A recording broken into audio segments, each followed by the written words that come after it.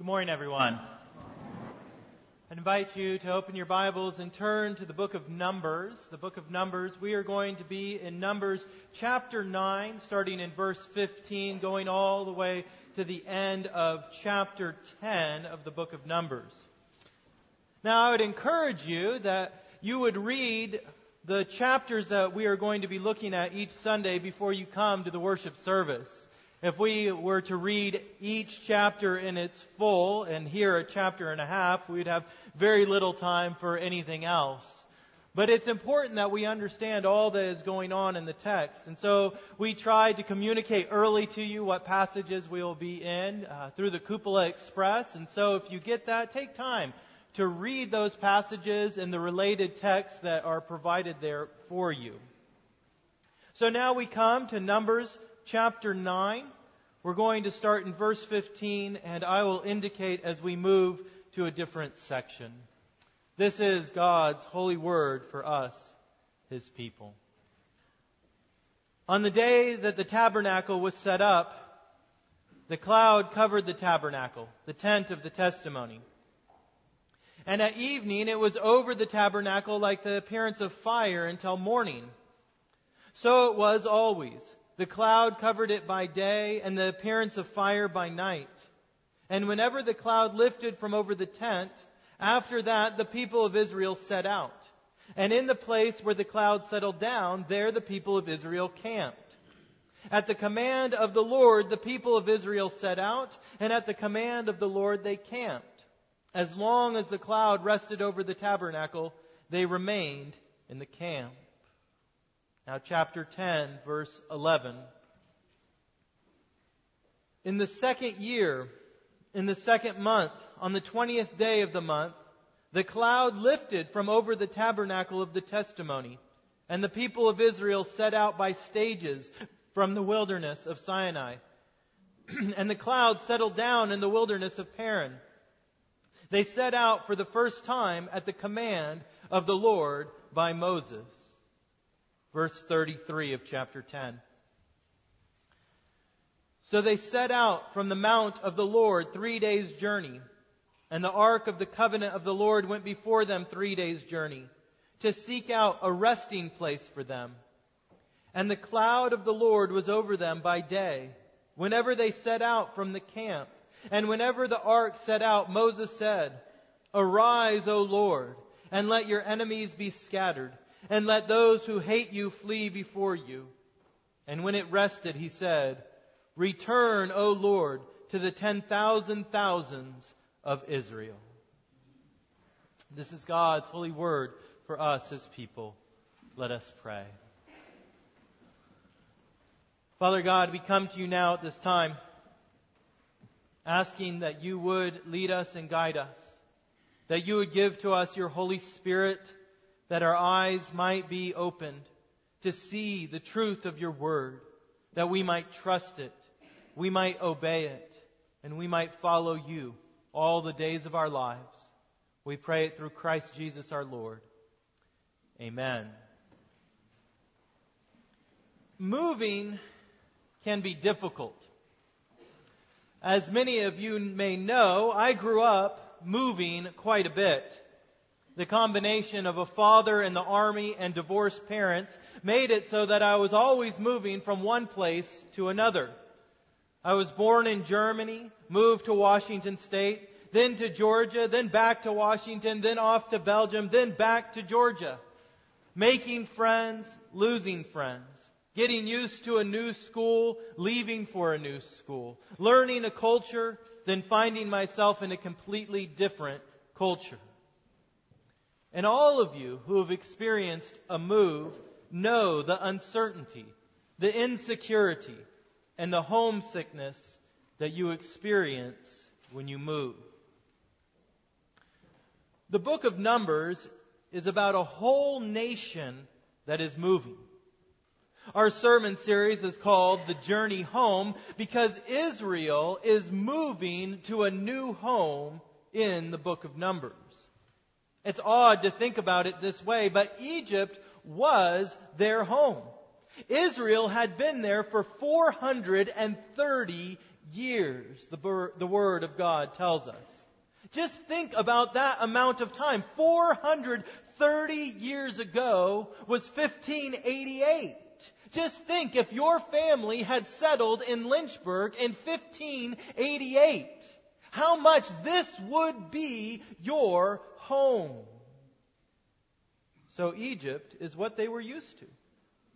They were used to the food. They were used to the land. They were even, in a sense, used to their captivity. Even though they were slaves, at least they knew what to expect from day to day. Where to get a meal or a drink of water. What the weather would be like. What the seasons would bring.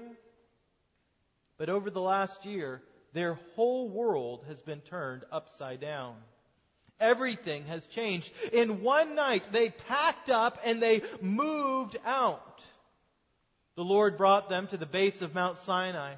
And for the past year, they've been camped out, awaiting the next move. And now, in chapters 9 and 10, the command to pack up and head out again is given. We read in chapter 10, verse 11, "In the second year, in the second month, on the 20th day of the month, the cloud lifted from over the tabernacle of the testimony, and the people of Israel set out by stages from the wilderness of Sinai." Time to move again. Time to pack everything up once more and set out. Time to face the apprehension of a new environment and the fear of uncertainty. Yet, in our passage for this morning, the Lord gives His people great encouragement about their move. He comforts His people with the promise that He will be present with them wherever they go, that He will command them when and where to go, and that He will ultimately guide them along the way. The Christian life has been equated with a move or a journey. Paul describes the Christian life as a walk. Peter says that we are sojourners. Jesus says, "Pick up your cross daily and follow me." The Hebrews were traveling from Egypt to Canaan. They were between slavery and freedom. And now, God's people are between two homes. We've been delivered from the domain of darkness. We have been delivered from our sin. Nevertheless, we are not yet at our destination. We are not yet in heaven. We have not yet received the promised inheritance of a new creation. We are a people on the move. And so, all of God's people must march forth. We must be a people on the move, looking to the presence of the Lord to comfort us, obeying the Lord's commands that guide us, and trusting in the Lord's providence that assures us that we will ultimately make it home. Now, I have been told that as a toddler, I never wanted to leave my mother's side. Whenever I met someone new, I needed Mommy there with me. Whenever I went somewhere, I needed my mother to go with me. One time, she tried to leave me at daycare for a few hours so that she could get some errands done. And apparently, I was having none of that. As soon as the car door opened, I shot out of the car, ran around the parking lot yelling, "I'm not going in there!" Why are children so intent on having their parents with them? Why do the nursery workers have to pry children off their parents' legs? Why do they cry and call out? Why do they crawl into our beds at night to sleep with us? Why? Well, because when life is hard and uncertain, every one of us wants the comfort of knowing that we're not alone, of knowing that someone is with you. In our passage for this morning, the Lord calls Israel to march forth. But He assures His people that they are not marching forth alone, but rather that His presence will be with them during their move. The first way we see the presence of the Lord is in the glory cloud that rested above the tabernacle. Look again at verses 15 and 16. You'll see the testimony of this glory cloud. It says, On the day that the tabernacle was set up, the cloud covered the tabernacle, the tent of the testimony. And at evening it was over the tabernacle like the appearance of fire until morning. So it was always. The cloud covered it by day, and the appearance of fire by night. The glory cloud was a visible sign of the Lord's presence with His people. It signaled to the people that God was with them, that His presence rested among them. And though they were marching forth into a new and unknown land, the Lord had delivered them out of Egypt, but was not going to leave them, but He would be with them. What grace that the Lord gives to His people, that He offers them a visible sign of His presence. You see, there is no necessity for the Lord to appear to His people in this way. He could have just said, hey, know that I am with you. I'm with you, I promise. Even if you can't see me, just know that I am with you. But He chose to make His presence visibly known so that they would be comforted both day and night. The Lord also shows that Israel marches forth with His presence through the ark. In chapter 10, verses 33 through 34, we read this. So they set out from the mount of the Lord 3 days' journey. And the ark of the covenant of the Lord went before them 3 days' journey to seek out a resting place for them. And the cloud of the Lord was over them by day whenever they set out from the camp. You see, the ark, another sign of the Lord's presence and power, led the march for Israel. The Lord was present to comfort, and the Lord was present to guide the people in their time of need, because moving is difficult. Marching forth into an unknown future is unsettling. But God in His grace makes His presence known to His people and goes before them to establish a resting place. For us who have placed our faith in Christ, we too are given such visible signs of His presence with us in the Lord's Supper. It's called communion because it's a time when we see and feel and taste the reality that the Lord Jesus Christ is with us. That His promise to us in Matthew 28 is true. For He calls us as His disciples. He says, go therefore, march forth, go and make disciples of all nations, baptizing them in the name of the Father and of the Son and the Holy Spirit, teaching them to observe all I have commanded you. And behold, I am with you always to the end of the age. You see, we are a people who are called to go. A people who are on the march. Yet we are a people who march forth not alone, but a people who march forth in the presence of the Lord God in the person of Jesus Christ, Emmanuel, God with us. Yes, we are commanded to march forth. Yes, we are commanded to go, but we are never commanded to go alone, but always in the presence of the Lord. The second thing that we see is that God's people must march forth at the Lord's command.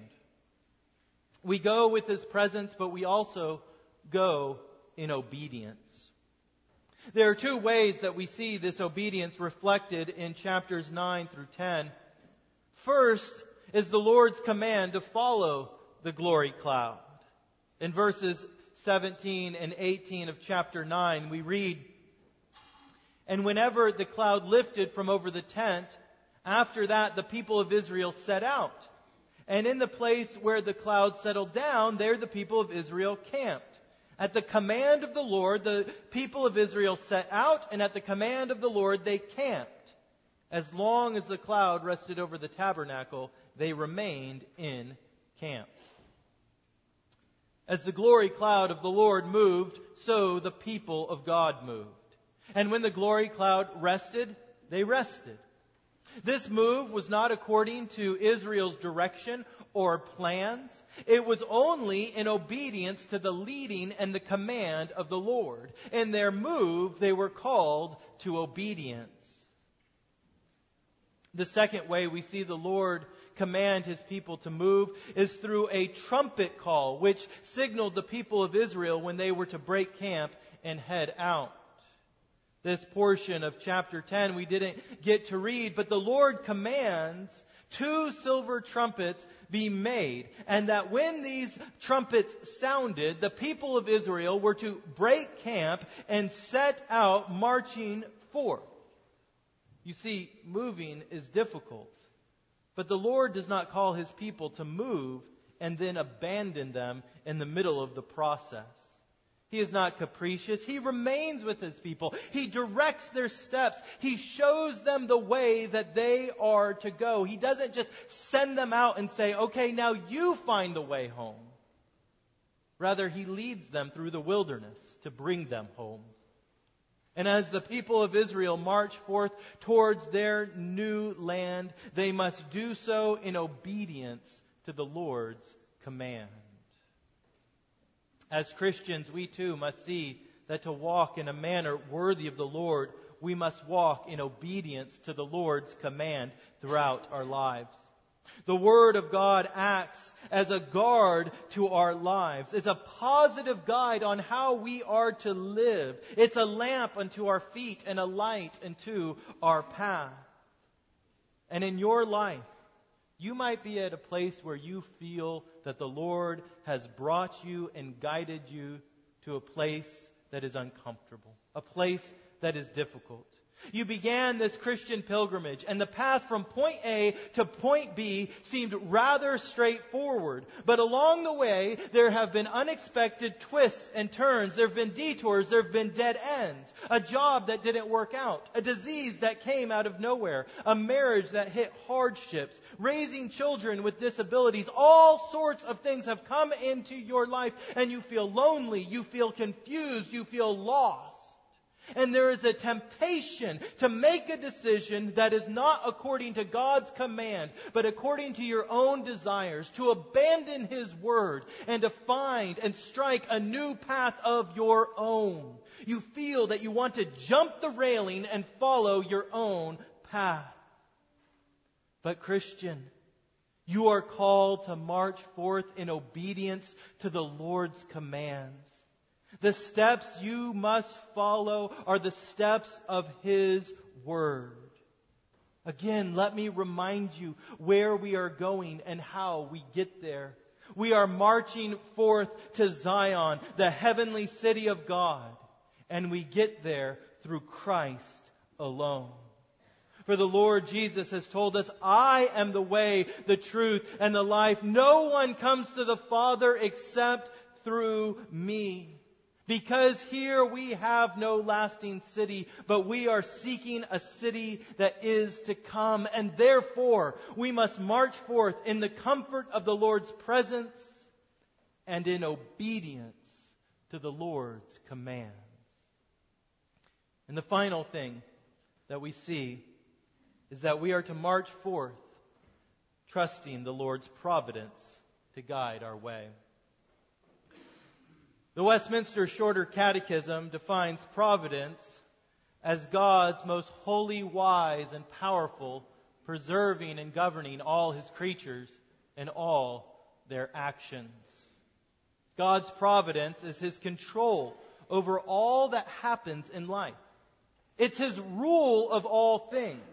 His providence means that He is in control of everything. And as we march forth in life, we must take each step trusting that the Lord is in control and that the Lord's providence is good towards His people. In verse 29 and following of chapter 10, Moses is seeking to persuade his brother-in-law to come along with Israel as an advisor. You see, his brother-in-law was not an Israelite. He was from this area of the world, and so he understood the land, he understood the people, he understood the region. He would be a valuable resource But his brother-in-law says, no, I don't want to go along with you. I don't want to march forth. I don't want to be on the move. And seeking to persuade him, Moses says, we are setting out for the place of which the Lord said, I will give it to you. Come with us, and we will do good to you. Now this is the key. For the Lord has promised good to Israel. The Lord has promised good to His people, Israel.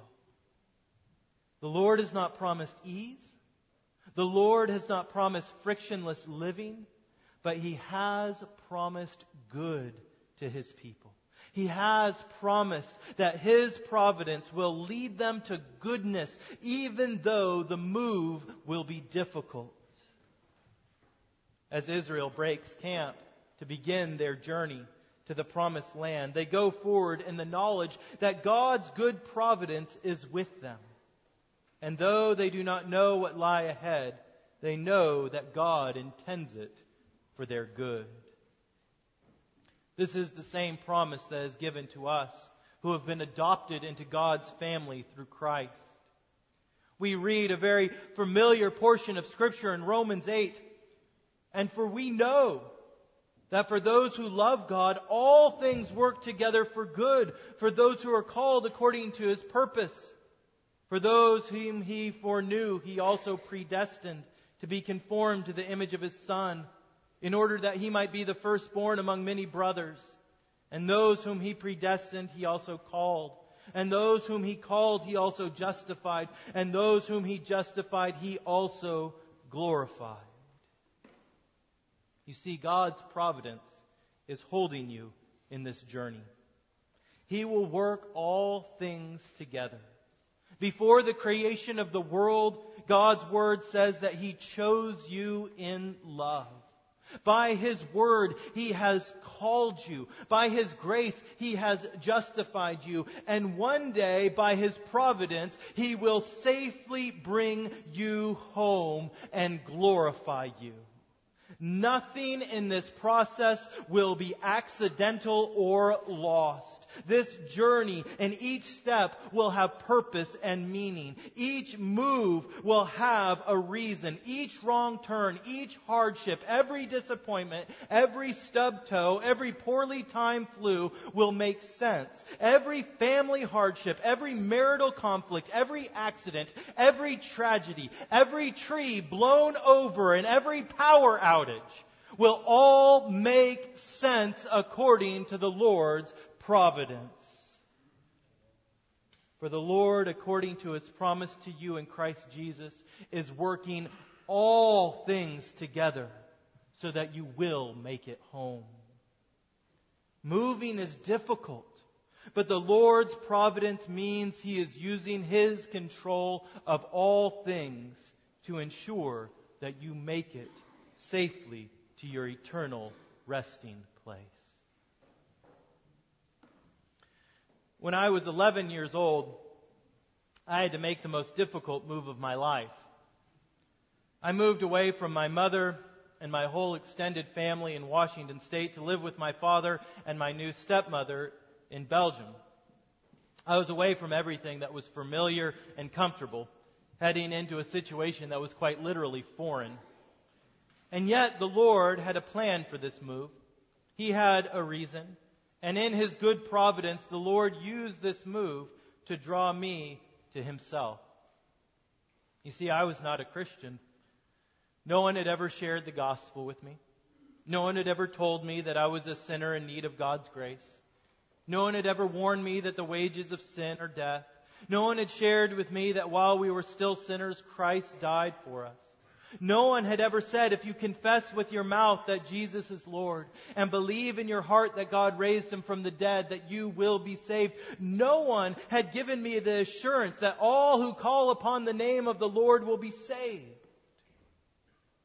But within a few weeks of coming to live in Belgium, my stepmother shared this truth with me. And through the promise of His Word, God changed my heart.